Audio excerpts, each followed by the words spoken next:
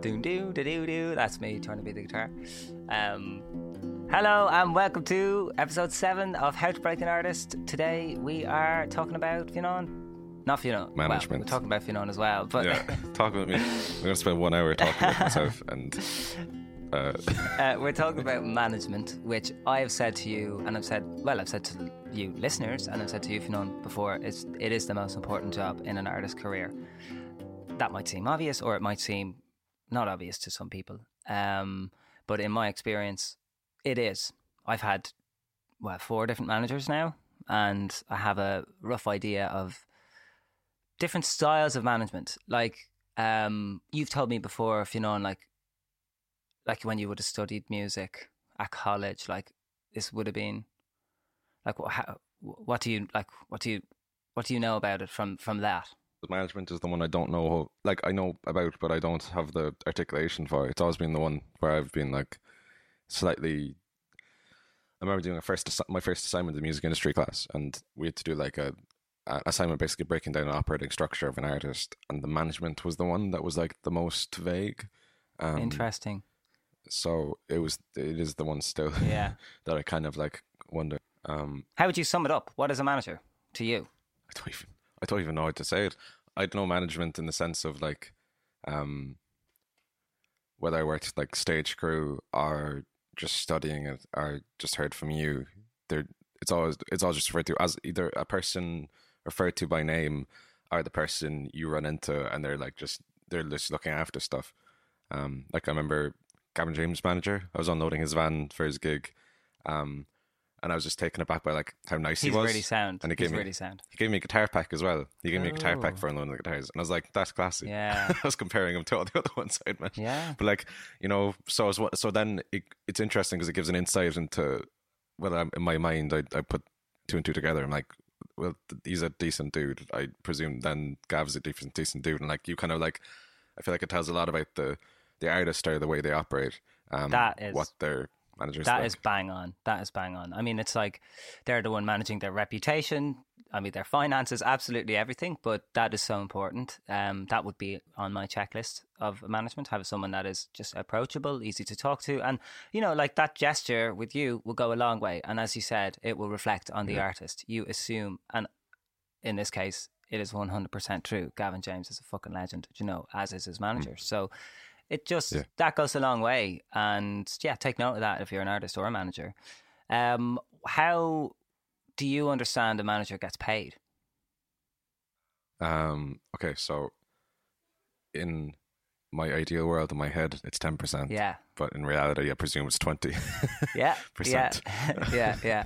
And that's understandable because of all the things we just said. Like it's a big role. And it's a big job to fill. Like obviously, we all want to give away less percentage of our stuff because there's such little going around at the moment.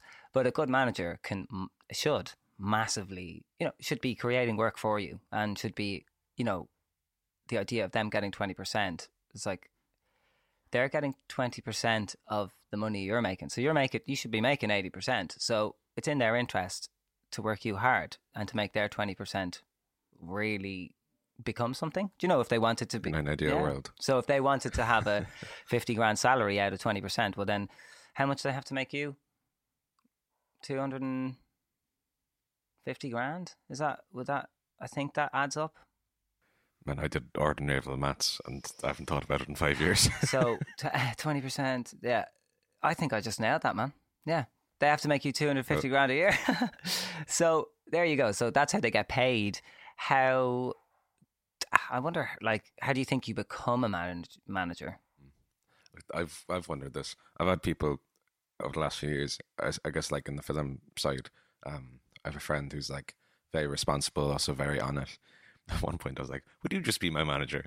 And I was just like, like no experience of it, but I'm like, I just trust you. I presume you do. Like, from what I've heard, from all the different places, I don't know how one becomes one, but the importance of like finding the right one and one who is like effective and communicative is like pivotal to it. And when you don't, it really just shafts the business. to put it. Well, like we'll read through some examples of different managers and different management styles, and I think that in that process we'll kind of get an idea on how noted or notable music managers have become to be that way. Some of them might have been artists, DJs. Some of them might have been like, family business. It just depends. Like there's so many different approaches. What, like you just said there, well, like what would you be looking for in a manager at the moment? Okay, I did think about this over the last few days. I've been thinking about all the different. Yeah. I was thinking more about like if I was like to build a team like in like a year, like what would it be and why and all that kind of stuff.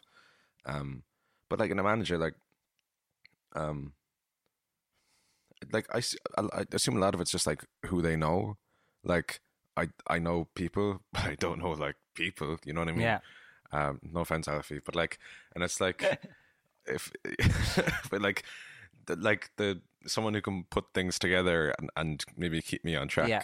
I am neurodivergent to fuck, so maybe it would be good to have like someone to keep an eye on me, and I'd probably be a bit more focused. But that's probably it. But then that I also know like it would require me finding someone who like gets that and like as a just can meet me, I guess, as an equal. Yeah. Without I wouldn't want to feel like I'm under someone, you know what I mean? Someone's authority, someone's kind of like... That's really interesting. I mean, that kind of reminds me of like what Gabrielle was saying about her relationship with her manager. It's like, well, and especially when it first came about, there was like an equal thing. He put in just as much as her to the music, and there was that, and then that whole thing of like not rushing anyone into anything. They'd be good traits, I suppose, to look out for. But it seems like roughly the sort of person you're looking for. It's like dating. It feels. It is, honestly, man. It is. It feels like you know what you want, but you're going to wait for it. Are you going to settle for something you shouldn't? And then someone might come along the way who really likes you, but they might have completely different values to you, and it's like you've got to work, and it's a really tough thing because. Yeah, again, like we're going to get into the more legal side of things, but like there's people sign management contracts. That's very, very standard. I have signed management contracts, and I've had different experiences with them. We'll talk about them. I've done 3 albums with 3 different management teams or management structures, and it's really interesting how it's all worked. But what I definitely noticed it is the most important job, and I like an artist, a manager must wear many, many hats. If I'm thinking of like notable managers growing up, I'd like to ask the listeners first as well. Like when I say music manager, who comes to mind? Do you want me to answer? Well, yeah, you go as well. Like who was the first music manager you became aware of? Okay, so this is genuine, but I also know it was in the show notes, but it is my answer. It would be Louis Walsh. But genuinely, because he'd be on the X Factor and you'd be like, what, who's this fella? What's and he's the Irish guy, exactly. Yeah, and he's the Irish guy as well. So it was always on the X Factor. It's like if you got Louis and you had to go to judges' houses. I remember JLS just being so sad that they were going to Ireland.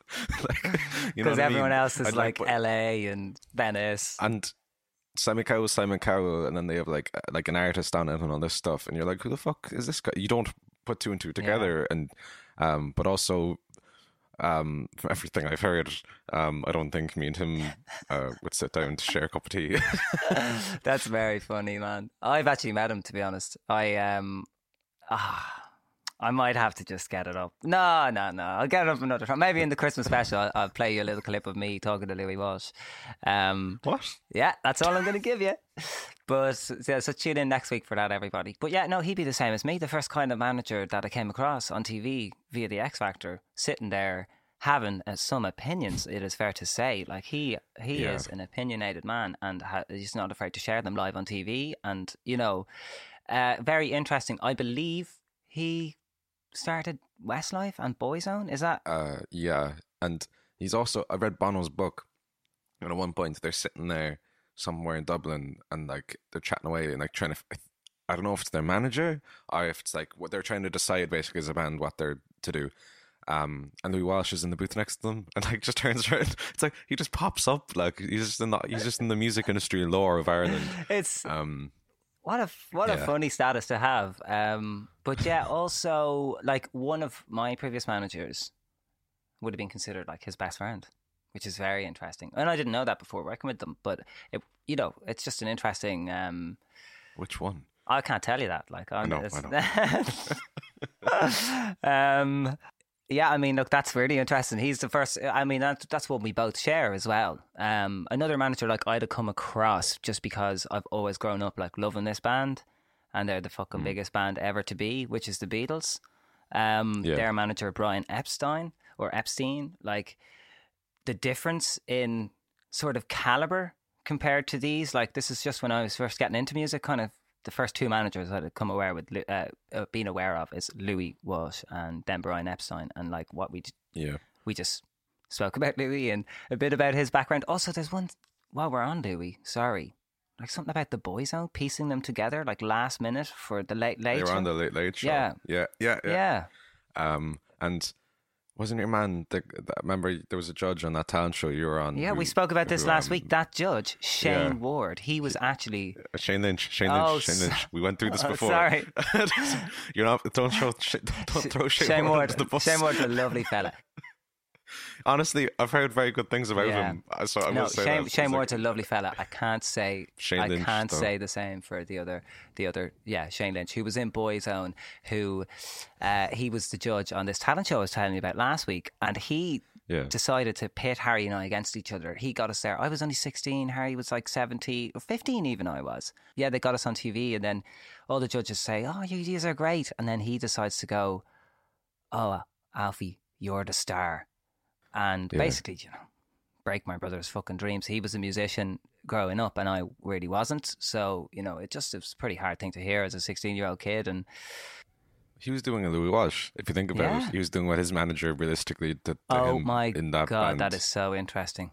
Yeah, that kind of shows you the sort of world it is, and that sort of, maybe that's kind of boy band, that high commercial 90s, 2000s. We're going to talk about another manager who's like really influential, who was really influential in America with boy bands. It's a really interesting story. Hello? You're on the episode now, thanks. Hi. Hiya. Thanks. Thank you. And, oh, very good, very good. Fionn is well looked after here. My mum just brought me a coffee. Aww. She's like, Fionn, you need that 3 coffee buzz you had from a couple of episodes. I just finished the other one. She obviously likes the hyperactive Fionn, obviously. Yeah. That's so funny. Gosh.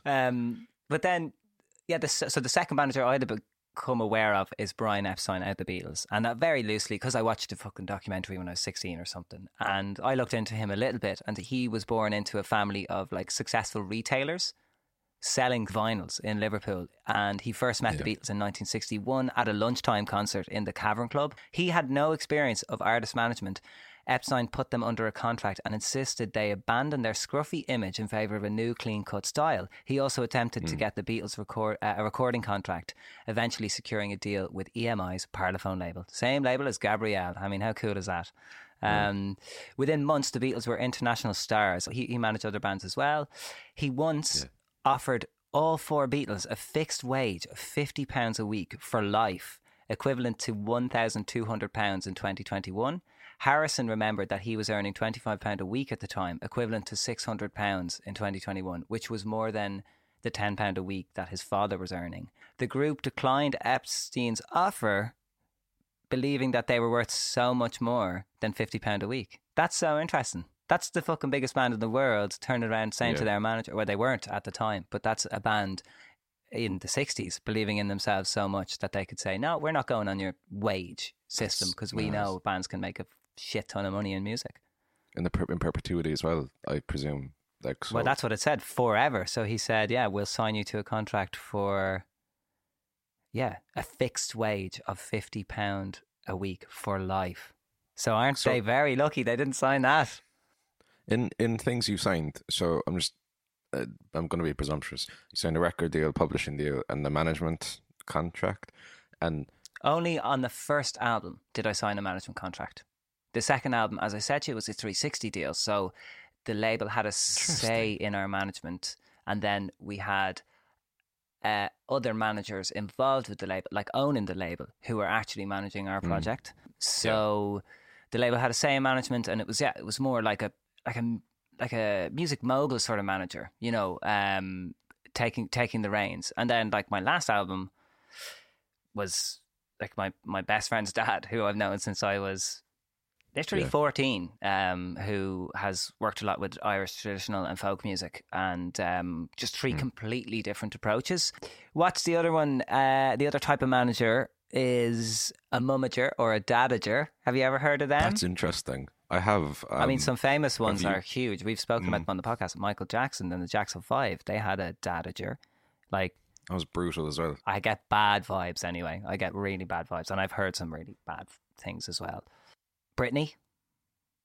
Yeah, that's one. Britney Jesus. and her father and her mother, this conservatorship business. Like, we should talk about that again. Yeah, the I don't know, the parent, just like to put blank on it, like it's almost like, I could see how like someone such as like someone off TikTok or something being signed into a deal or something like that, their parent will be involved and obviously like overseeing it, and like Britney Spears came from basically like the Mickey Mouse Club or something with Justin Timberlake, and I think Ryan Gosling was on that as well back in the day.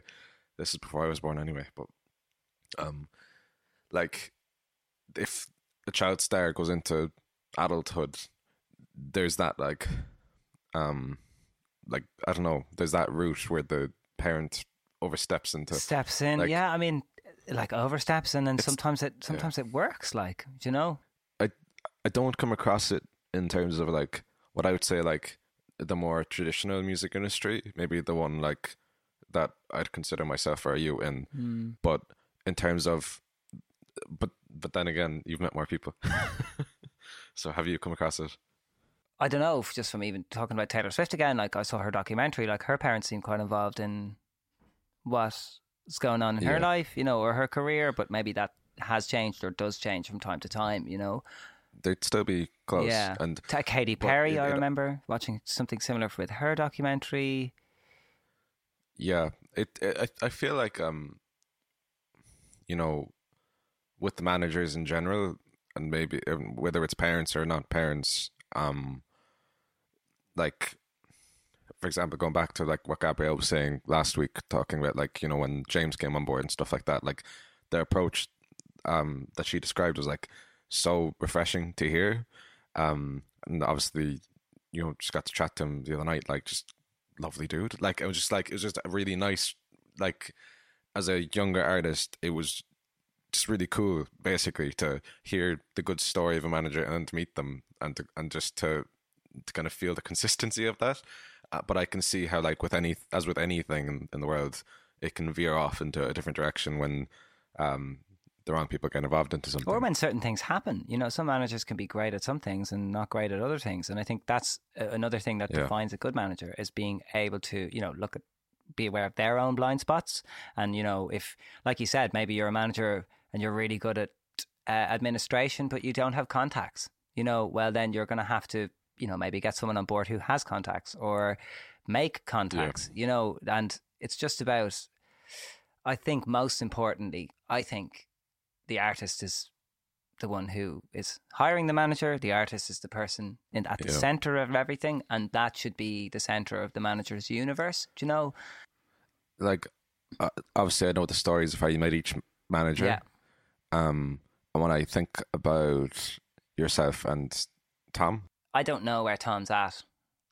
Even with this podcast, for example, like I would love to speak to him because he's got such a good head on him, and I love him as a manager. And hopefully, he can catch up and get to the level where we can talk about it. But if not, it'd be really interesting to throw a few questions to him anyway. Like some point, I don't think we'll get it for this episode, but like at some point in the future, I'd love for him to come on board to quiz him on his career. What I just say is just like knowing how you met your three managers, and seeing you kind of running about London the other night, it was interesting because I was thinking about it yesterday when I was walking around, trying to picture you closer to my age, grafting in London, compared to you having left it, and just you. It felt like the most like you. You know what I mean? You just felt like fully yourself, and I do feel like your management situation now and your situation as a whole reflects that. And I'd wonder, when you look back when your first managers approached you and you were 16, 17, how do you feel now? Like having gone through the London scene with the big label, the management, all that stuff, and now you have a manager, who isn't based in London. You're not based in London, but you have a good career. You know what I mean? How do you kind of feel about it now? I think specifically just with London, it's like a bubble, right? Even just in the UK as a whole, like London it feels almost like a different country to the rest of the UK and that's just my opinion after living there for so long. And then also touring the length and breadth of the UK. So London is just a different story. And if you're living there, you're in the bubble, simple as. And, there's gigs on absolutely every single night, 100 gigs on every single night. There is always something going on. There's always an after party. There's always a buzz. There's always something to chase. It's part of the living in a city lifestyle, I think, and London, that seems to be heightened. And then particularly if you're signed in London and trying to work the UK music industry in that top 40 commercial way, it's it's a different story to where I'm at now. I don't have desire to chase that anymore. So I can now go to London and go to the spots that I used to go to and not feel stressed out when I'm in them, and like I could just enjoy it and see it in a different way. Also, I know loads of people now from being in London, so I have a support network and community there, and I get excited by coming into London now, which is so which I didn't for years. Let's just say that, and yeah, I also have like my own familial connection to London. I've been going there my whole life, so I have this like it's part of me, as a city. And I really enjoyed it this time. Yeah, I just feel, I don't know, approaching it now, it's on my terms, and it's not on like my manager's terms. Because again, my management team at the first time, they were from London. I was coming to their city. I was just like a child, basically teenager from Dublin, and I didn't have much connection. Like when they said that they had a studio based in Soho, I thought that was short for Southampton. I didn't know. Southampton, that's what I thought. Yeah, and so I thought I was going to Southampton to record, but no, Soho's actually like Soho, fucking, Soho, if you don't know it, is like the fucking artsy, cool fucking part of London. I remember walking through it in the summer, and I sent you a photo from outside Dean Street, and like I went to the spot you recommended, and because we were researching the podcast and stuff, and I remember just sitting there, just like getting the sense of the London that you were in, and it was just surreal to think, like, because we're talking about all these places, but to actually like walk the street and like to it gives so much context, and I think that's what that was in my mind, seeing you back in London, but and I would say like just winning. Yeah, it felt really good. I mean, like it was just nice to be back again on my own terms, and I think like I was there on my own terms at the beginning.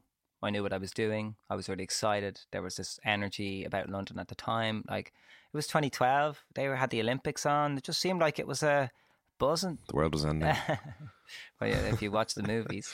But yeah, it was like, it just felt like a really buzzing time. And we moved there. We lived there for a while. But before we moved there, like it was made possible moving to London by our management. They literally housed us when we first moved in. We were young, and then so our manager housed us basically for a little while, and again, like I said last week, taught me absolutely everything I basically know, the foundation of the music industry. I was so young, and I was at that part of life when you're picking what you want to do anyway, go to college or university or work or whatever. So I decided that I would throw myself at music as if it was university, and that I, go through all this and just take it as a learning opportunity. And sure, look, here I am now, using that experience in some way or another. But those initial managers, I can't tell you how important they were for Hudson Taylor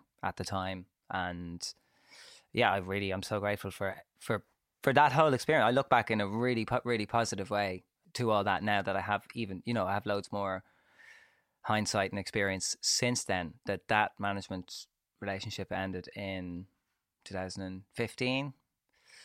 Unexpectedly, I will say. Was not my decision at all. And, it was sprung on me, and it wasn't okay how that ended. And also that was a contract, which was, again, my first experience of a management contract. It was a pretty fair contract from my understanding of it now. And there was like particular ways in which you're supposed to end these things. And that's what the contract said. Like you give a certain amount of notice and, the sunset clause, isn't it? That's like, it's like, or what was it called? Post-term commission is what they call it. And it means that like the manager will still receive their 20% on the songs that they worked on and the things that they worked on, for the remaining couple of years after you part ways. And one thing is, that I remember is it's just a bit of a pain in the ass to account for. So we eventually bought out our manager from that contract by saying, this is our estimated income for the next couple of years. Here is that income. So we don't have to account to you every this X amount, because that cost us in accountants fees. And they were amicable and sound in that process. And it doesn't have to be like, oh, I fucking hate them and this, that and the other. I really, really, really have so much respect for my first management team. I remember when we were doing the research on the first album, and I guess you kind of like had given the thought to, I forget like what happened there. I just remember how upset you were even today. Yeah, well, it's just, again, like I'm not happy with how it ended. And, I was, like, when I was on tour, I was very overworked and under pressure. And, as I said, the album took 3 years to make. And it wasn't the album I had dreamed of when I was 16. And I think that I knew that. I knew that deep down. I have it downstairs. And when I came back last night, I was just cleaning up. I just kind of took a look at it and looked at the back.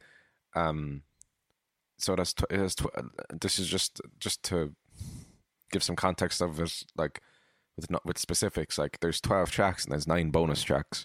Like that's 21 songs. I'm hoping doing the maths right there. Yeah. But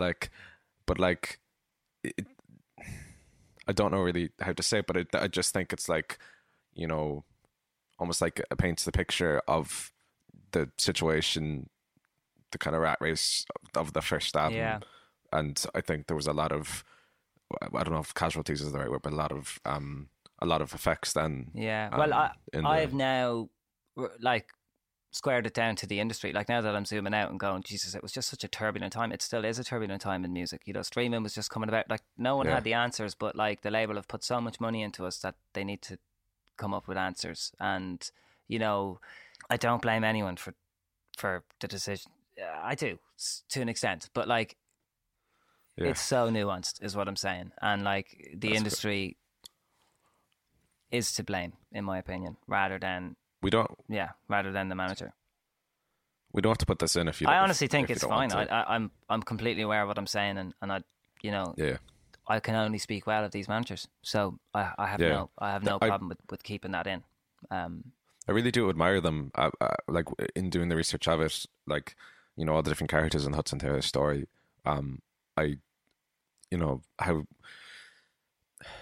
brought you from Harry and Alfie on YouTube to Hudson Taylor, and obviously at that period that would have been when I was most invested. I was a fucking kid. Like, I mean, they introduced me to like the script, Danny from the Coronas, like the people I met. Like they actually introduced us to our next manager.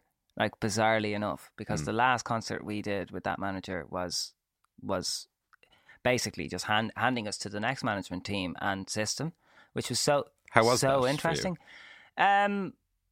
somewhat unexpected. Like, again, as I said, it came to an end. We might get into it at one stage after I've thought about it a little bit more, but it came to an end abruptly, shall I say, and then kind of petered out after that.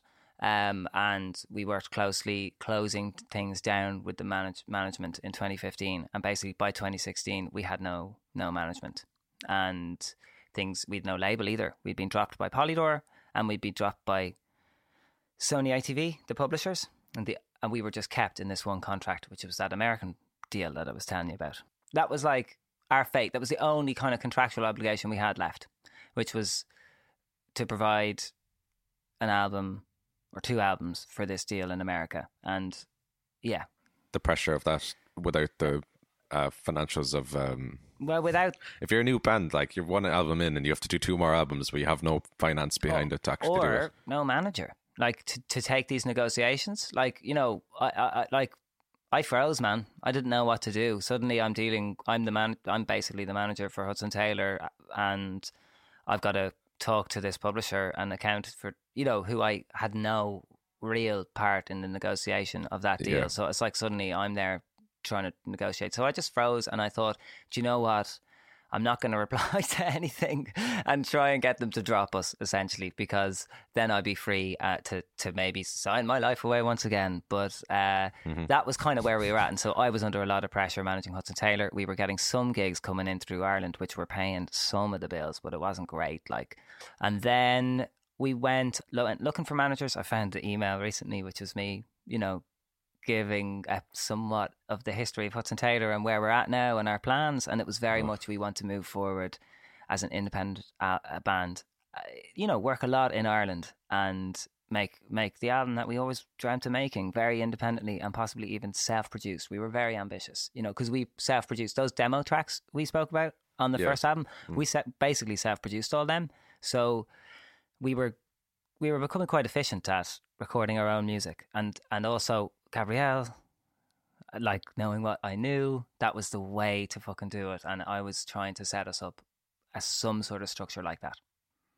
So I'm gonna walk this freaking this wire right now. That's look, I would just have to come out with it. Why you might sense a bit of caginess around us is like the next management team I ended up getting involved with are so powerful and so influential in music, and you know, it just has to be. So I can't really dance around that. And fuck it, let's be blunt. Yeah, and like the opportunity from that situation, like I'm saying, no prospects. We're stuck in a publishing deal.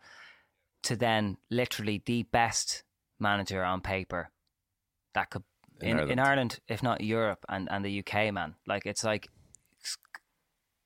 go on. If you mention the name to someone, like when I mentioned the name to someone in the making of this podcast, they were cautioning me. Should you do this podcast? Should you talk about this? I'm really scared for you. Like, that's what I'm saying, man. Yeah, and like, so there's that context. Also, like, they happen to be from 15 minutes away from where I grew up. That's where they're based. So, like, there's that. And then, anyway, did this concert and we got approached by this massive man. We were already looking at managers as well, bear in mind. So I was like, already like, I cannot manage Hudson Taylor. This is too much. We need someone. So I asked a few people. They asked a few people, and we got in touch. We took a few meetings, and then suddenly this came out the blue. Like, the biggest manager you could possibly ask for coming in and saying, you know, basically asking someone we worked with, did we have a manager, and we want to manage them, and we want to break them in America. Like, we're talking big. Yeah. That was your dream, like, as well. Well, it was like I didn't even dare to dream that. As I said, I was on retreat mode. I was going, we've done the fucking Polydor thing in London. Let's just go back to Ireland, set up our nice independent business in Ireland, and grow a nice business, and then, you know, maybe fucking think about trying to conquer America.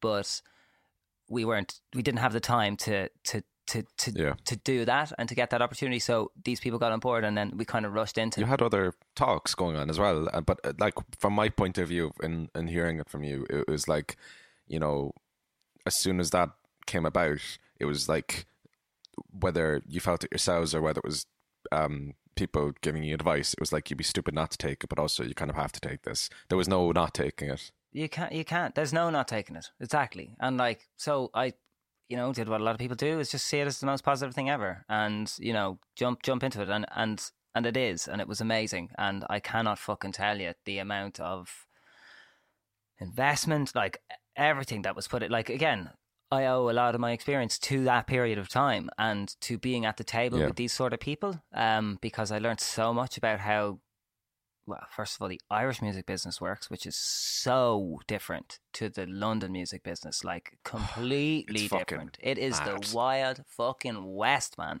And it's the Wild West of capitalism. It certainly is. And it's so sad. Yeah, and like, again, choppy waters to navigate. So we're going to be super careful.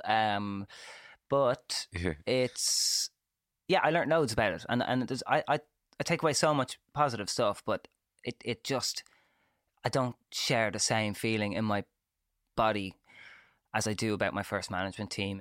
Who knows? Like, they could easily be listening to this podcast. I would not be surprised if they see the fucking title management and they'll have it. Hello. Look, water under the fucking bridge. Do you know what I mean? I hope I'm learning lessons. I'm learning lessons, and I hope you are learning lessons as well. This is what it's all about. And like, my point is, we've already expressed how much power they have. Use it well. Do you know what I mean? Use it fucking. That's my big beef there. And yeah. Do you know how go on blunt I could be about it? Just, if we're going to talk about it, fuck it. It's just, as an emerging artist, you gave me context of the art industry that I would never have gotten, and I would have been in this rat race not knowing why it wasn't working. I'll put it that way. Yeah. And I'm in Ireland now, knowing that leaving Ireland is the way. Now, I will say that as someone who's viewing the Irish industry now outside of a bubble, which there's loads of cool opportunities and avenues to go down in Ireland other than this, and there are exciting things happening. It's like I said, we're kind of talking about the top tier of it, the commercial stuff, the big gigs that come in, and the big artists that come in. Yeah. What? Sorry, I'm going to rephrase what I just said. I think that there are... Oh man, this is a Pandora's box. It's not even no, just it's that. like there's like so many layers, and I think we need a bit of time, and like, look, and a lawyer.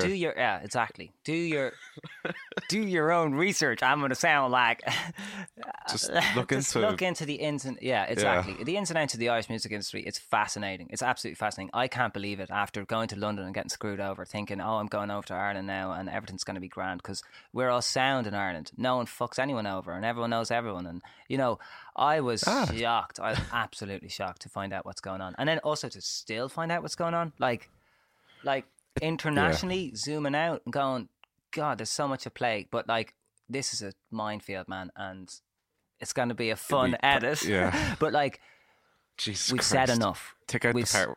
I think we take out what I just said. we've said enough. We've said enough. How do you think? How do you think is best for the listeners? I don't even know. There's literally so much to say that it's difficult to land the correct point about the subject of the day. Do you know what I mean? Because there's so much we could say, and I think management-wise, what box do they fit into? In a really simple way to describe my second management, I think you should hopefully have a good idea of what my first management team were like, second management team. How do we put that into a box to describe to people? If you sign with them, you get the key to Ireland, basically. Well, that's one. So powerful, very rich, like hundreds. Money's not option, but the money is also wholly recoupable. That's bang on target there. Our aim is to literally break you in America and to make you succeed just like an artist. Real life proof. They had real life proof of an artist who had just been through it and received the most success out of Ireland in fucking... the biggest artist. So that sort of tells you the sort of calibre, and that's why Fionn and I be beating around the bush so much, do you know? And Not to mention, they own the label that I'm releasing from, and they also own the publishing company. 360 to you. That's the fucking term. I couldn't remember. So like, you were in a situation essentially where it's like, it's not just the management, but it's also like in-house is your management, your publishing, and your record label. It all just built up this mountain of debt that's so frustrating. And I wonder if it wasn't all done in that way, and if it was more your management was separate to that, your publishing was separate to that, or even if not. But it's just the lines were crossing, the debt was going up. It's all recoupable. Money's no option, but it's all recoupable. How we make money is via these people, and they control all the money that comes in and all the money that comes out. So it's in the sense of that control. Like, do you know what I mean? They manage my time, my publishing, my records, when I release things. I mean, absolutely broke me. That's it. That's broke it. you. That's it. They did. Yeah. Yeah. That fucks me off. It just, okay, the coffee has kicked in. I'm also very passionate as a friend and very pissed off. It's like I just told you about my first album. I had an education in music. I had worked at the highest levels of UK music. I was really experienced. Yeah. I knew what I was, not to sound like a dick, but I knew what I was talking about. Do you know what I mean? And like, also my partner has a fucking successful independent label, and I had been managing Hudson Taylor. I think I was a really qualified person to speak on the project and to make plans and to do all of that stuff. And I just feel like, because of how successful these people have become, they don't want to hear it. Like, they took on board a lot of what I had to say, but like, ultimately the buck stops with them. It was their fucking thing. And, you know, like I told you, what my desire was that year was to have a steady income. It wasn't to break America and all this stuff. So I suppose you could blame it on me too. I didn't have the desire to fulfill these dreams of massive music moguls, but I was also driven, and I worked really hard, and I showed up to work, and I fucking worked I worked very hard. You went from an 18-year-old who didn't have any career to just, you know, I don't know, just approaching your mid-20s at that point with a position that you could actually get out of the rat race, the massive never-ending one, and focus on building your personal life, which you also built during that time with Fair Fox. But then they were like, you know, actually, let's go into this never-ending fucking pursuit of, firstly, breaking you as a band, getting a hit, goalpost always moving. Well, like, look, it's not down to me to like tell people how to spend their money and stuff, but if you've got hundreds of millions of quid and you believe in a band and you want to manage them and like put them under a certain amount of pressure, particularly when you're managing, I mean, look, we haven't even spoken about how difficult the job of managing brothers is going to be. But like, so that's another massive factor. And I don't even know if we'll get into that today. But like, so if you put all of that together, like that's a huge, huge, huge responsibility. But like, it can be made a lot worse by first of all being in debt. Like there's no need for that in my head. Like there's no need. I just can't square. If I had hundreds of millions of quid, I'd be the most generous motherfucker ever. You know what I mean? It's like, I don't understand that. I don't understand how it was allowed to happen. And like, perhaps also there is a part of this that is, there is shame around being poor as a musician that is not spoken about enough. And like that, it's very hard to say to anybody. Dude. And also when people are that rich, I would argue they don't necessarily have an understanding of what it actually is like to not be able to afford food. You were talking about London earlier. I was having this conversation with my friend yesterday. I'm going to go rough number now, but if you're under like 30 grand, you're living in relative poverty in London. So if you think about the amount of people in London and how much of your time, if you're working minimum wage, and Jesus, imagine if you're lucky enough to even get the London living wage, for example. Ooh, but like the amount of, put that into hours and break that down into how much you'd have to work over the year just to get to that number. It's actually insane. And then there's people with just copious amounts of money. But I don't think, in my opinion, they didn't have the perspective or the self-awareness that they're spending these things, which might in their world mightn't be the biggest, but you have to be aware that there's someone on the other side of that who, that is a massive fucking number, and they don't have but there's also like decisions made are decisions that you just wouldn't make as a poor person. You know, you really wouldn't. And poor is relative. So, you know, like, again, like you said, there's a London living wage, there's all of this. But, like, there are, that's the dogs there. Yeah. This sort of subject makes them really angry too. No, but there's like certain decisions you would make, like, you know, how much money you'd spend on a music video, like how many people you would send to America to tour, you know, like, you know, like the financial consequences that your artists are going to come under by spending this money. You would consider all of this stuff. And, you know, like I said to you before, it's really hard to write a song when you're in fucking hundreds of thousands of pounds of debt. Like, it's just like, the pressure's there to, like, this. If you write the correct one, you could pay all this back. You know what I mean? Like, that's it. It's just sad that it could have been solved. Just like, I know money doesn't solve everything, but like, it was really the root of a lot of my issues. Because, you know, like, just basic things. And so, I have an idea. Go on. Me and you, we go to Vegas. We get some nice suits, and look, I'll learn to count cards, and we're gonna pay back. Oh yes, man. Yes, we're gonna do it. If anyone can do it, Fionn, I know it's you. Honestly, just if counting cards was a musical act and I could go into the discography, I'm pretty sure I could learn how to do it. I'll distract everybody. I'll just do my charm and chat shit, you know, and then I'll go, everybody look over here, and you'll be fucking business. I think it's a good business model. Gambling. That is fucking what it is, you know, and it's a big gamble for the management too. And look, I sound again like, I must say, I had some great times. I got to go to America with a band and do all of this stuff. It's just like, I wish I could look back at it all in the same way as I do my first management team, but I don't. And that's like, I think there's the dogs again. They're just like, Avi, stop talking about these guys. Cause which one is it? Can you tell? It's all of them. Yeah. One of them sets off the other, and but them. Here's how we ended. Their decisions is what led to this podcast. This comes back to where this, you know, 2020, this album that came out, and like when I spoke to Gabrielle last week, when did she first see me broken? Like, I was very patient up until about 2020, until the wheels were really falling off.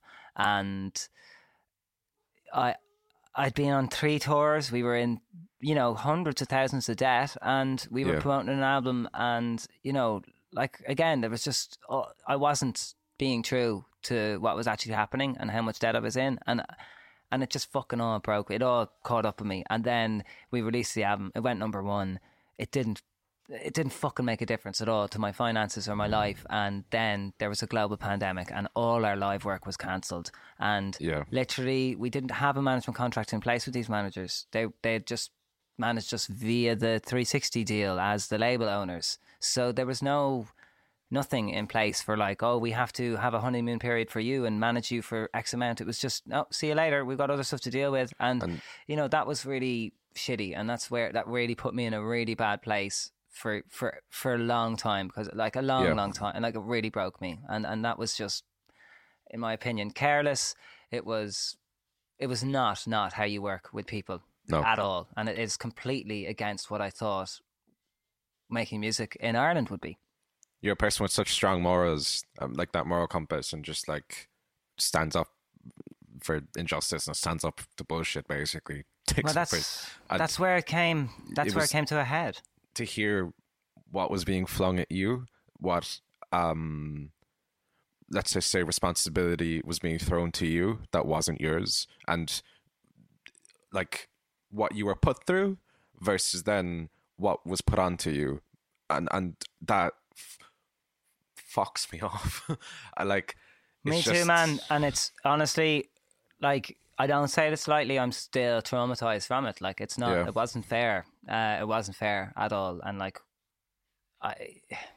we'll get into it more, you know, in different ways. It'll always come in, because again, that's the situation that broke me. I was explaining it to Cormac the other night. Like, you just had a lot of questions basically after meeting you, and like, I was trying to, you know, I guess what I explain to listeners is basically like, when you hear us talking about record deals, publishing deals, and management contracts, When it comes to the second album, these were all the same thing. When it comes to the third album, it was the record and the publishing deal were the same thing. Yeah. And like you know, on one hand, you went on an American tour supporting Osier, but then on the other hand, I know that everyone bar ye were being paid because they were the session musicians. You know what I mean? It's like, so like the musicians will have a certain amount of rights in that scenario. Like they'll have to be paid for their day. They'll have to, you know, get like a pocket money essentially as well. They're like, you know, their travel and yeah, things are like, I don't get a day rate when I'm out because I'm the artist and I'm the business owner and I'm taking on all this stuff. So like, I don't leave a gig going, I got 250 quid for my actual work. You know, I've got to go off the profits of the tour. And as I told you, there were no profits on the tour. It was complete deficit. So any money, like, you were such a tight band as well. That's the thing. I would have seen you as a band and I would have seen you as a duo. Well, honestly, it's dream scenario, man. That's why I went to sign it. Like, it was too good to be true. I was a very cynical bastard even after that first deal, but even in the second one, it was too good to be true. And I thought, Jesus, with our band as we are, tight, very tight. We played a lot, played fucking hundreds of gigs at that stage. Played in Carnegie Hall for God's sake. Do you know what I mean? Like, we were a really tight band. So it's like. With that, and then arguably the best agent in Europe and management team and all the rest of it, like we could have, we really, like, that's what I mean. You can throw everything at it, but you cannot guarantee a hit, and that's kind of what comes to the whole thing. That's why it brings us then neatly into like my last manager, who I told you, my third manager, my current manager, who's another independent manager, which isn't part of a big system. Oh my God, dogs. In your bed. Manager's trigger word. It is, yeah. I'd like to throw up to you now. If you know me as a person, but you know me as an artist, like what should how the fuck do I find a manager? Basically, what should I look out for? So, like, so my ideal manager is the manager I have at the moment, you know? And at the time, it's actually so funny how it links up, right? Because each manager has, in a fucking weird way, put me onto the next manager. So, like, at the end of that deal when I was broken, during all this time, I had no money. Like, Harry and I had no fucking money left in the business, and we were promoting an album. And in Ireland, the fucking thing was to get number one. And, like, that's extremely difficult to get to. You know, like, it is difficult, but also can be achieved by selling lots of physical copies because they're worth a lot more than streams, in the charts wise. So we went about like 21 days of gigging in Ireland to sell CDs. You might have been at one of those events. No? No, but okay, so if you're on Lore, was it Withrop Avenue? Is that the one? Yeah. Like, next to Cyprus. I was sitting in the cafe there writing Mediath Crisis and looked out the window and fucking Hudson Taylor strolled past me. And I was just like, huh? And I just gave you like a, oh, hello. And you gave me a wave. And I was like, you know what? Maybe he'll come in and say, oh, do you have a ticket? Do you want a ticket? No. There you go. That was the day you made my list. Oh, well, yeah, absolutely. But funny enough, on that tour, there was no fee on offer for them because we were doing the gigs primarily to promote our album and sell CDs. Yeah. So if you bought a CD, you would get free entrance. So there was no fee for the band. So we were working again for free. I had tried my best to negotiate a fee from a label for our work. I don't think I had any success in that. And anyway, I borrowed my sister's car. I put fucking thousands of miles on the car. I stayed in my best friend's fucking dad's house, and I stayed there for weeks. And I mean, he fucking basically witnessed me being broken. I had not even the slightest idea that he'd be my manager in a year's time, but he'd witnessed the whole thing, and we'd have, deep enough conversations about it all. And he would, tell me a bit about his approach with some of the acts he manages, which are all in the folk world. And it was just like, God, this sounds like an absolute fucking dream. Doesn't it? And like the money he was making his bands, the conditions they were working under, like all of that just seems so appealing. And bear in mind, this man gave Hudson Taylor our very first festival, which was the Tunner Festival in Denmark. Yeah. And that was literally, you know, a complete game changer for us. And we got really paid really well and treated so well. So I already had a really good impression of him as a manager. The managers stopped working with us, and we were a rudderless ship again, but we still were in contracts, both a publishing contract and a label. And like you said, we did our last album. I didn't expect this, right? Because I assigned Tom to finish off the album because we were still signed and we still had promotion obligations sort of thing to do on the second album, and I didn't want to be the person again negotiating with the label in that. So I asked Tom would he manage us, which was different to how it had worked in the past. Usually managers had asked to work with us, so I chose Tom, and because I trusted him more than I trust absolutely anybody else, because I've known him since I was fucking 14, you know.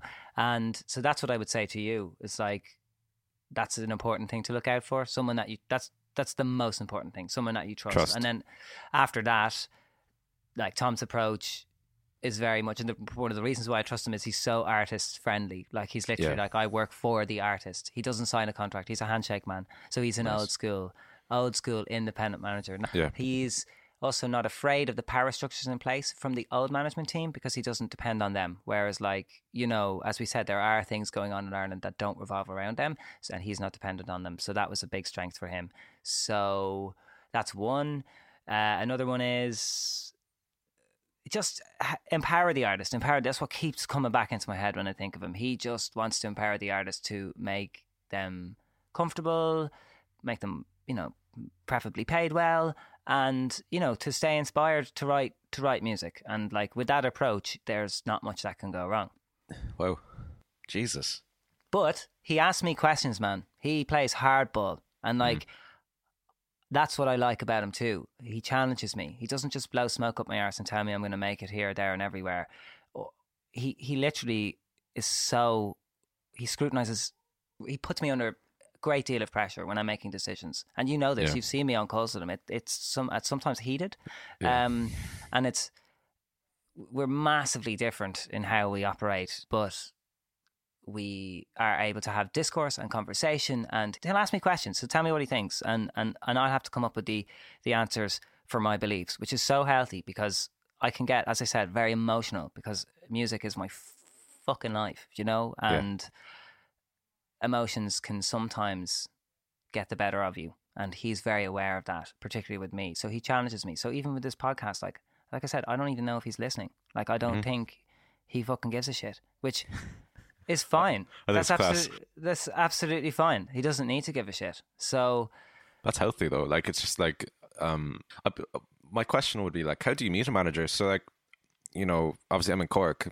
I feel like if I was in London, if I was in fucking Nashville, I don't know, like, you're more likely to be in rooms with people. But I feel like in those contexts, the, like, playing field is a bit more playable. But I do feel like in Ireland, like, especially where I am and stuff, it's like there's realistically like one major venue that people do on their tours here, and like this.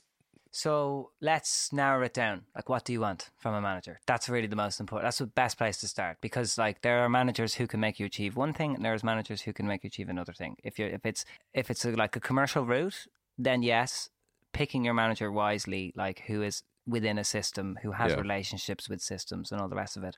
Or is it someone who just has the approach where they're going to nurture you, figure out, you know, hopefully you find someone who straddles both. You know, they're well connected and they also are very well organized, very important trait to have. And they're also a good communicator, and they're sound, and they're good to work with, and you trust them. I feel when you describe your current manager, the approach of that sounds really exciting, especially with the folk scene, because that's like that when you told me how that, like, scene operates, and like it's like almost just like how it lives, like I was just like, whoa, like that's an actual thing, like, you know, the folk scene lives. And like if I was to look for a manager, I think it'd be interesting, because I'd be kind of straddling on both film and music, and they very much cross over. And the thing is as well, I am looking for one. like it is like, out of all the things, it is the piece I'd be interested in actually, like, setting up at this point in my career. Because I have my things in place, and I have, like, a long-term plan, I would love someone to come on board to help me foster that and to set it into the right places. So, but rather than saying like what I would like, it's almost just like if there's a manager listening to this podcast, like, you know what I mean? It's like, and gets a sense of who I am, I can pick up that. Well, like, I just say from experience, before we got involved with this podcast, like, I didn't know what I was doing, right? And I've taken up mentoring recently, and like, you're a young artist, you come to me, you're asking me a lot of questions.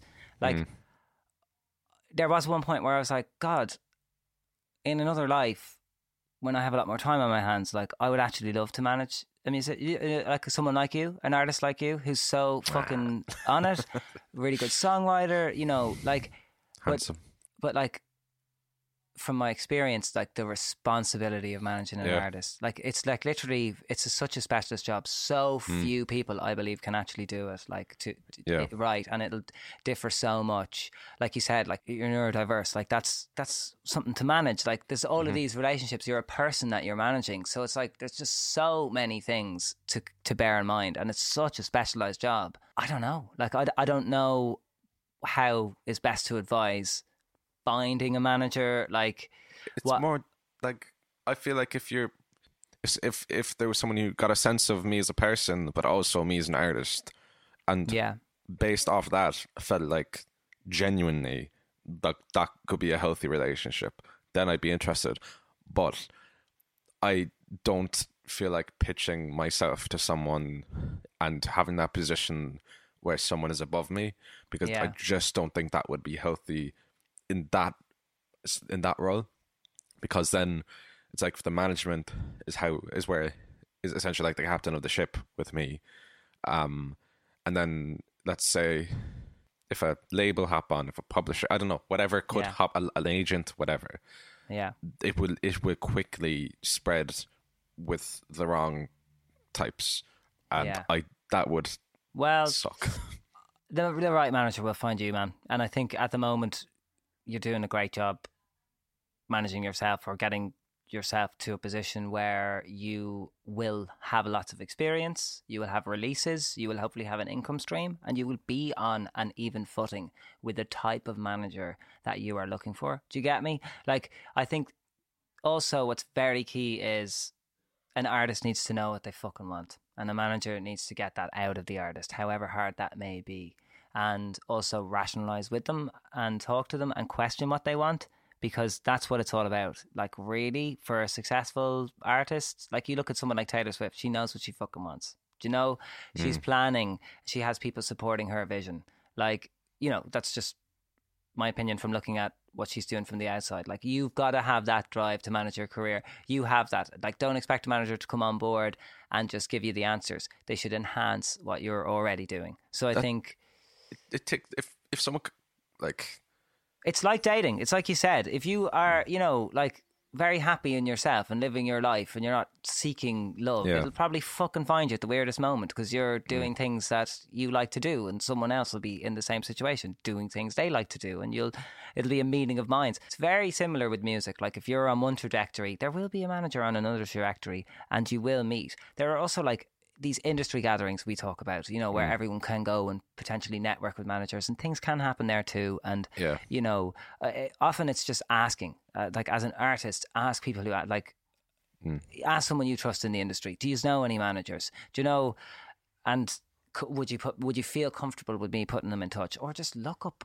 an artist you like and things that you're doing, and literally just approach the manager and say, look, you're only going to get a yes or a no, and, you know, get more experience from doing that and putting yourself out there in that way. But like you said, you don't want it to be the point where you're coming from a lesser position as them. That's why it's very smart what you're doing, self-managing, finding out what you want to do, asking the questions of yourself where you want to be. And yeah, if you want a manager who can open doors for you, who has loads of contacts, who has experience managing, you know, great bands, you've got to get to a point where that's, you know, gonna be achievable, and that is by having, you know, by being a strong songwriter. Really, they're going to be looking for all the things we've been talking about in an artist, like, you know, someone with experience, someone who's a good songwriter, because that's going to make you money, and someone who's good live. So it's like, develop those things about your own career, and the right person will find you to enhance that. But that's what they should really be doing, enhancing it. That's like, absolutely. I mean, look, what if there's the other form of management we haven't really spoke about, which is very prevalent these days, and like I would say desirable by a lot of young bands, is like this sort of hip and trendy management company where, you know, they might be set up by like a legacy manager, but they'll have loads of like young budding like music managers working for the company, and there'll be allotted artists, and those artists will, and we're seeing success in it. Yeah, it's like, okay, this has been one of my special interests for a year now. I'll come to you like, Alfie, I figured this layer with the puzzle. It's like you see an act basically come out of fucking nowhere, but they own their masters and they own their publishing, but they're getting to these positions where like they suddenly have like all the connections, they're doing the thing, they're completely established. And, and like it's like almost perplexing. Now, like I know the phrase kind of gets thrown around like industry plant. It's not that. It's the fact that they have a management company that is UK based. So in Ireland, as we discussed, I believe in the publishing episode, basically when they come back to Ireland, they're treated as a UK act. So they're doing a circuit that is above what an act who starts in Ireland has to graft to. So from the get-go, because they have that management company, they're set off opening in venues and playing venues that are the venues that you would graft up to if you lived here. And it's so interesting because like I feel like those companies are operating for that artist in a way that's hip and trendy, but it's like as if they're the label, as if they're the publisher, like they can get them into the studio with X, Y, producer because they've been set up by someone who's had who has all a lot of connections. success with one artist in the last 10 years, basically. Do you know, like in a lot of cases, a lot of these companies have like big names. So there's a huge management company in the UK. I think they're called Tap Management. There's loads of these kind of companies coming about, and like often what you'll find is there's like one or two artists where the experience has come from, but also where the money and the contacts have come from. And so you just have to look up and go, where is, you know, look at the history of the company and the people running the company and then the people working in them as well. Because like I have a few friends who work for these companies and they're great managers, but they're not independent managers like I've described to you. They have someone to answer to above who might have a bit of power and clout. It can be very beneficial, and like it feels like the American type of when I did that operating structure assignment, I realized that the artist essentially has like a very American way, which is like for an agent, a manager and whatever, it's all like traditional companies. Like like an actor would sign. It was, I put it to musician. It was like they sign with these agencies and stuff. But with this, like the thing is, you know, someone who's here in Cork witnessing the rise of these types of acts through this structure. It's like you'll see this story on social media, which is, oh my God, we're opening for this act in this venue. Isn't this just, we can't believe it. And that's the story. And then you go onto the management website and the top tier act on that company is the person they're supporting. Like, so you can believe it because you can see what's happening. You can see what's happening, and that shows you the importance of a manager. And actually, it is sort of feels like a sort of American structure, and that really brings us on to like this story I've been wanting to tell you about this American manager who was like one of the biggest managers in music at a time in America. His name is Lou Pearlman. I'm reading a Guardian article here, and I've also watched a documentary about this manager, and I'd really recommend it to anybody listening. It's a really good insight into the band NSYNC. You know, the boy band, Justin Timberlake's fucking where he came from, and then the Backstreet Boys as well. So this is called The Great Untold Scandal, the sordid tale of boy band mogul Lou Pearlman. I think it's Lance Bass or Bass of NSYNC, discusses a new documentary that reveals the darker side of the man who made them and the Backstreet Boys. Lance Bass. I'm going to call him Bass, right? Because it's more musical. And apologies, Lance, if you're listening, but Lance Bass for now, all right? So anyway, this is the article. It says, it was a check that blew the lid on the duplicitous dealings of one of pop's most controversial music managers. having already turned Backstreet Boys into a 1990s boy band juggernaut, Lou Pearlman had become the mastermind behind NSYNC, designed as rivals to his other band. So he fucking had Backstreet Boys, and then he goes, I'm going to create a rival boy band called NSYNC and play them off each other in the public eye, basically. Like, so he's doing a Louis Walsh. That's it. Yeah. Westlife and then Boyzone. It's that sort of thing. Or maybe Louis Walsh is doing the Lou Pearlman. Probably. Sounds about right, doesn't it? So after 3 years of non-stop work and tens of millions of record sales, in December 1998, he invited the 5 singers and their families to an expensive restaurant to officiate over the ceremony where they would each receive their share of the vast fortune their career had generated so far. Until then, the members of NSYNC had lived on an allowance of $35 a day. They were giddy with the prospect that they were about to become instant millionaires. They held their collective breath and savoured the moment when their lives would change forever, stretching out their eager hands to receive a cheque for...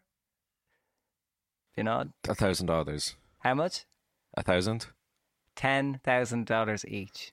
Jesus Christ. The floor fell, and this is in 1998, so, you know, relatively similar to what it would be, you know, 25, 30 grand now or whatever. This is now Lance Bass talking. He says, that is when I knew we were being taken advantage of. Yeah. He said there was something wrong. We immediately started calling lawyers. Bass and his bandmates managed to jump clear of the wreckage using a buried clause in their contracts that stipulated that Pearlman had to sign the group to a US label. Oh my God, that was similar to what I was saying to you about my publishing deal. So, yeah, the manager they had to sign to a US label. They were signed to a label within a German major called BMG to declare it was null and void. So they obviously found a way in the contract to end this relationship with this manager, which is, you know, I've gone about doing that as well. Yeah. And it's a very difficult and scary thing to do. So fair play to them for doing it. So the judge in this case was flabbergasted at Pearlman's claim that according to his contract and ownership of the band name, he was NSYNC. So he created this band. So he's saying he's therefore entitled to 90% of their earnings. Wow. The judge ruled for the band and the implosion of Pearlman's empire began because he was huge. Like he had, you know, Backstreet Boys first. So he was a massive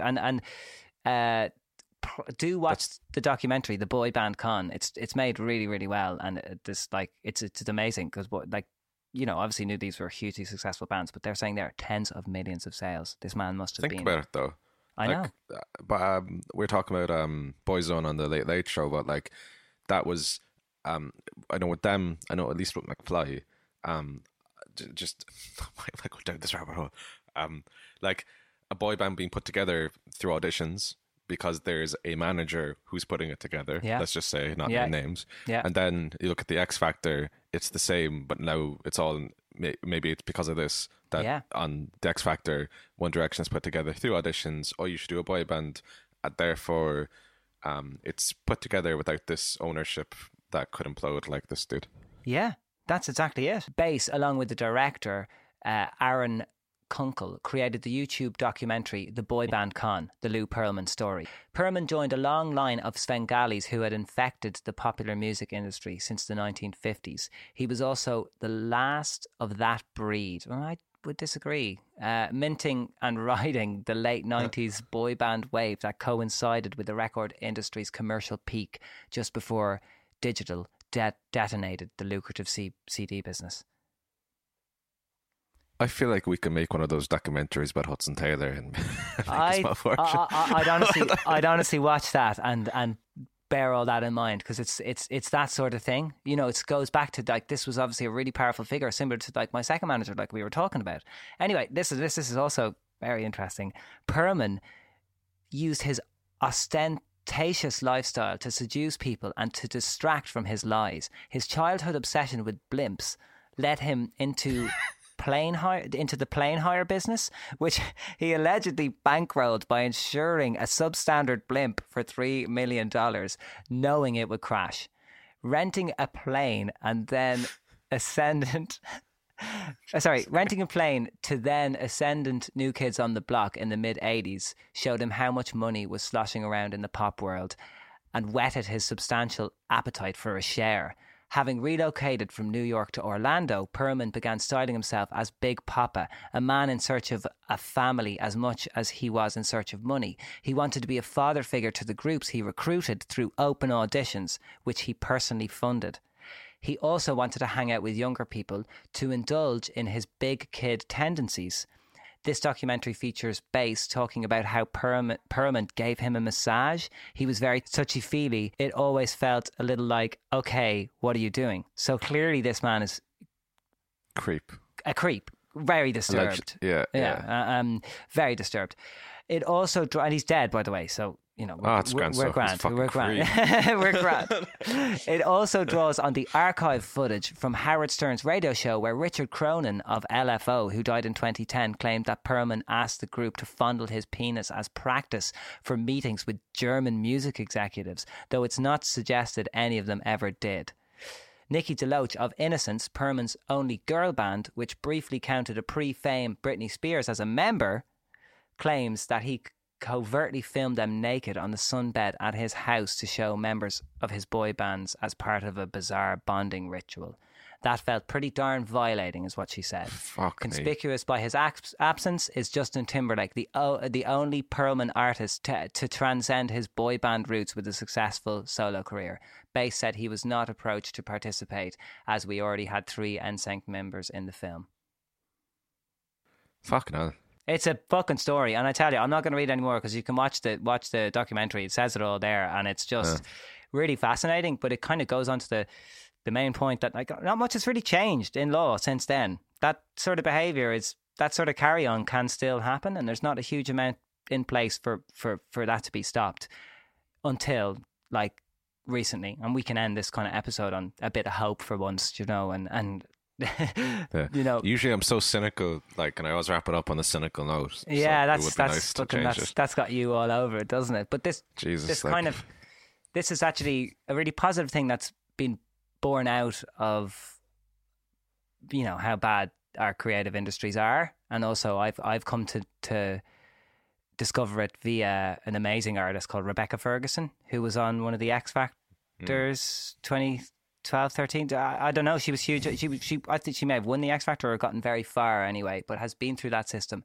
She speaks amazingly openly and honestly about that experience, but also about the experience of songwriters and artists in the music industry. And I'd really, check out her on Instagram and Twitter. She has taught me a lot about how to speak up about this sort of stuff, but she speaks a lot about standards in music and compares it to, like, say, sports and football, where, like, if you want to manage like some teenage talent in sports, like you're vetted. Do you know there's a procedure in place which is like you're okay to work with children?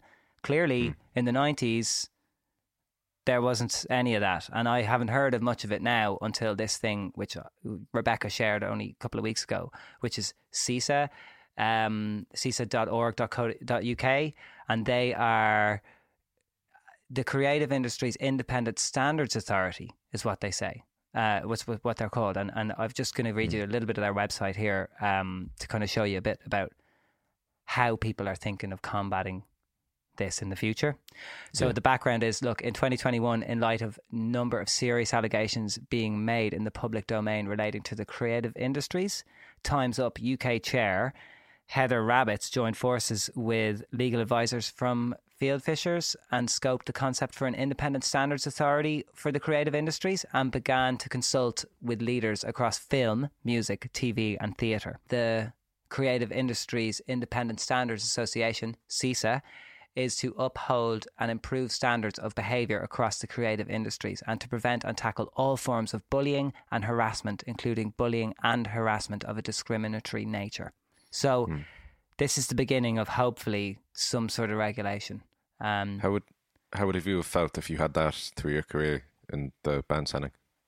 It kind of depends on what they're offering here, but like just to know that there's, say for example, with a really powerful manager, like just to know that there is some sort of body who has my back, and you know maybe like people I can talk to for free about, you know, get advice about how where I stand legally, number one, where I stand emotionally, number two. When I was in my teens, I had a job in a fast food restaurant. And it was a new restaurant.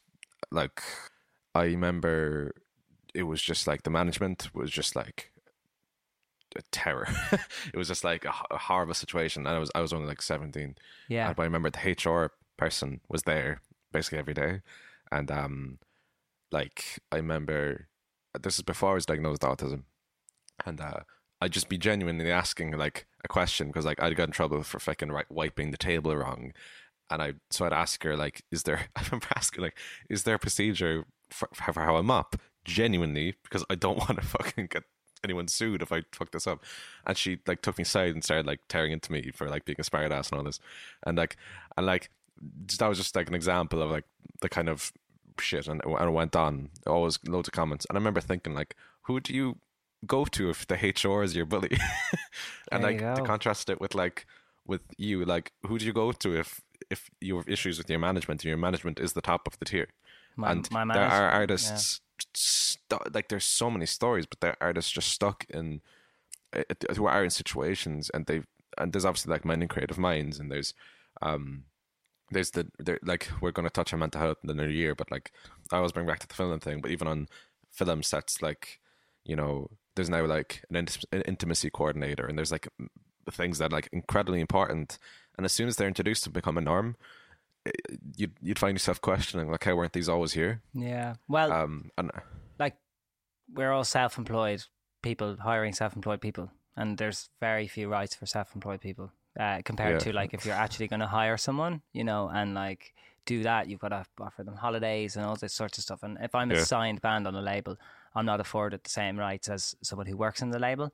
Like, you know, I was sort of shocked to find out that there was people working in the label that I was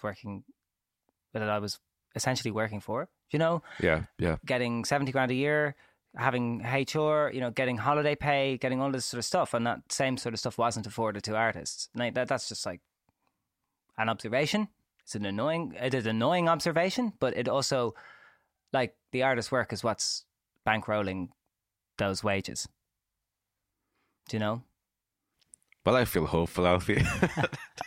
Well, look, this is what they're saying. Our purpose and our vision. The purpose of CISA is to uphold and improve standards. Following a significant period of discussion with creative industries, we are now in the next stages of development.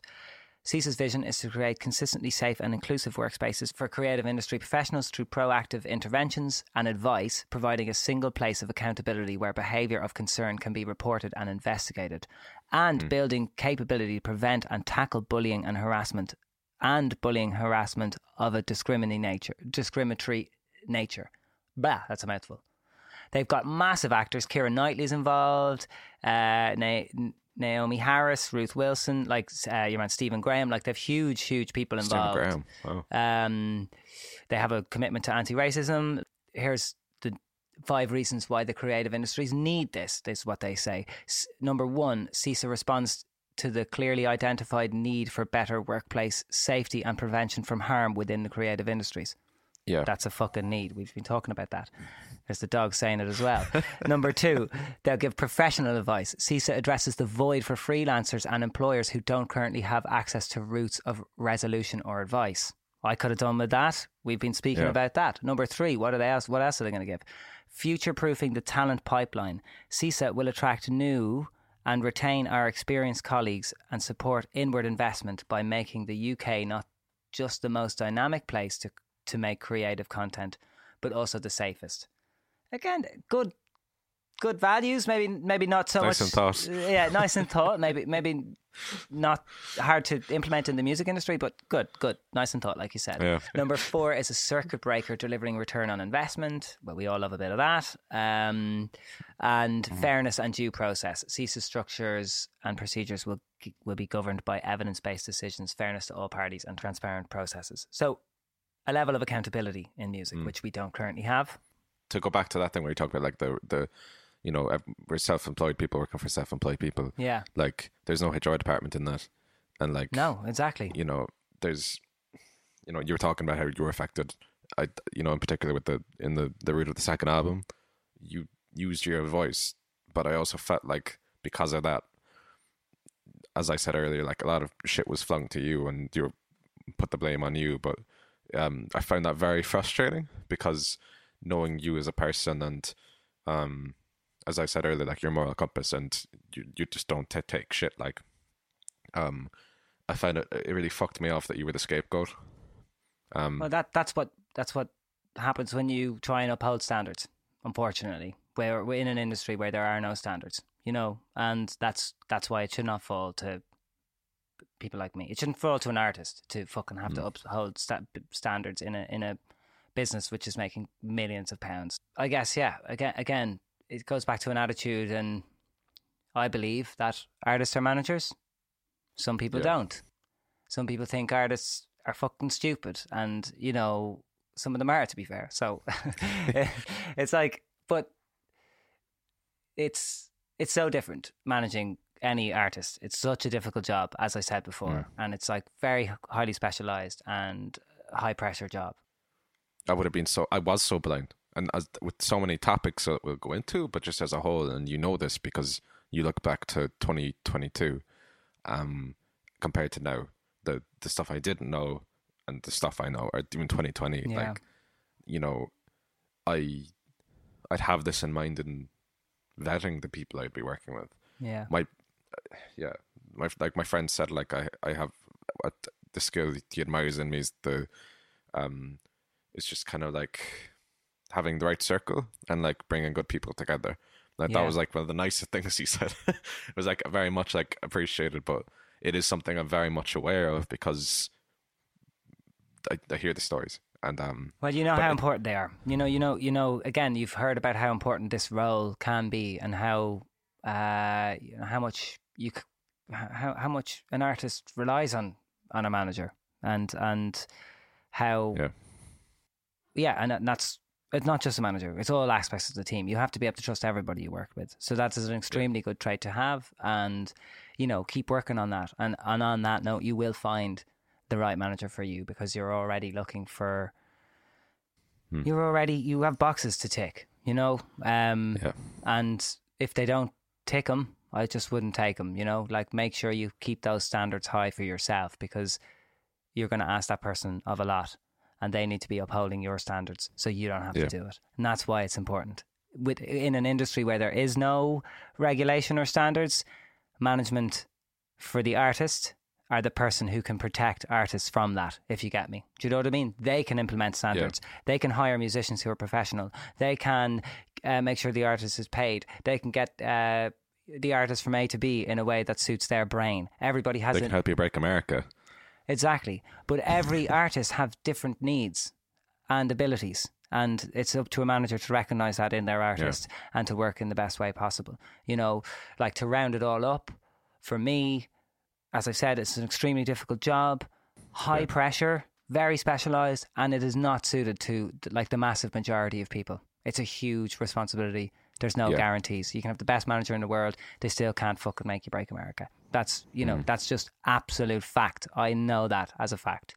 The number one goal is to look after and back the artist, ask them questions, plan, but also realise their dreams, not your own fucking dreams because you wish you'd have been a musician yourself, or because of this, that and the other, And then, very important, like you said, like Gabrielle said, try and be on an even footing. Don't pressure an artist to sign anything with you. I like the old school approach of a handshake, at least for the first 6 months to a year. And, if you implement all of these things at the very beginning and have an honest working relationship with your management, and they also represent you, very important, like the first thing you said, meeting Gavin James's manager.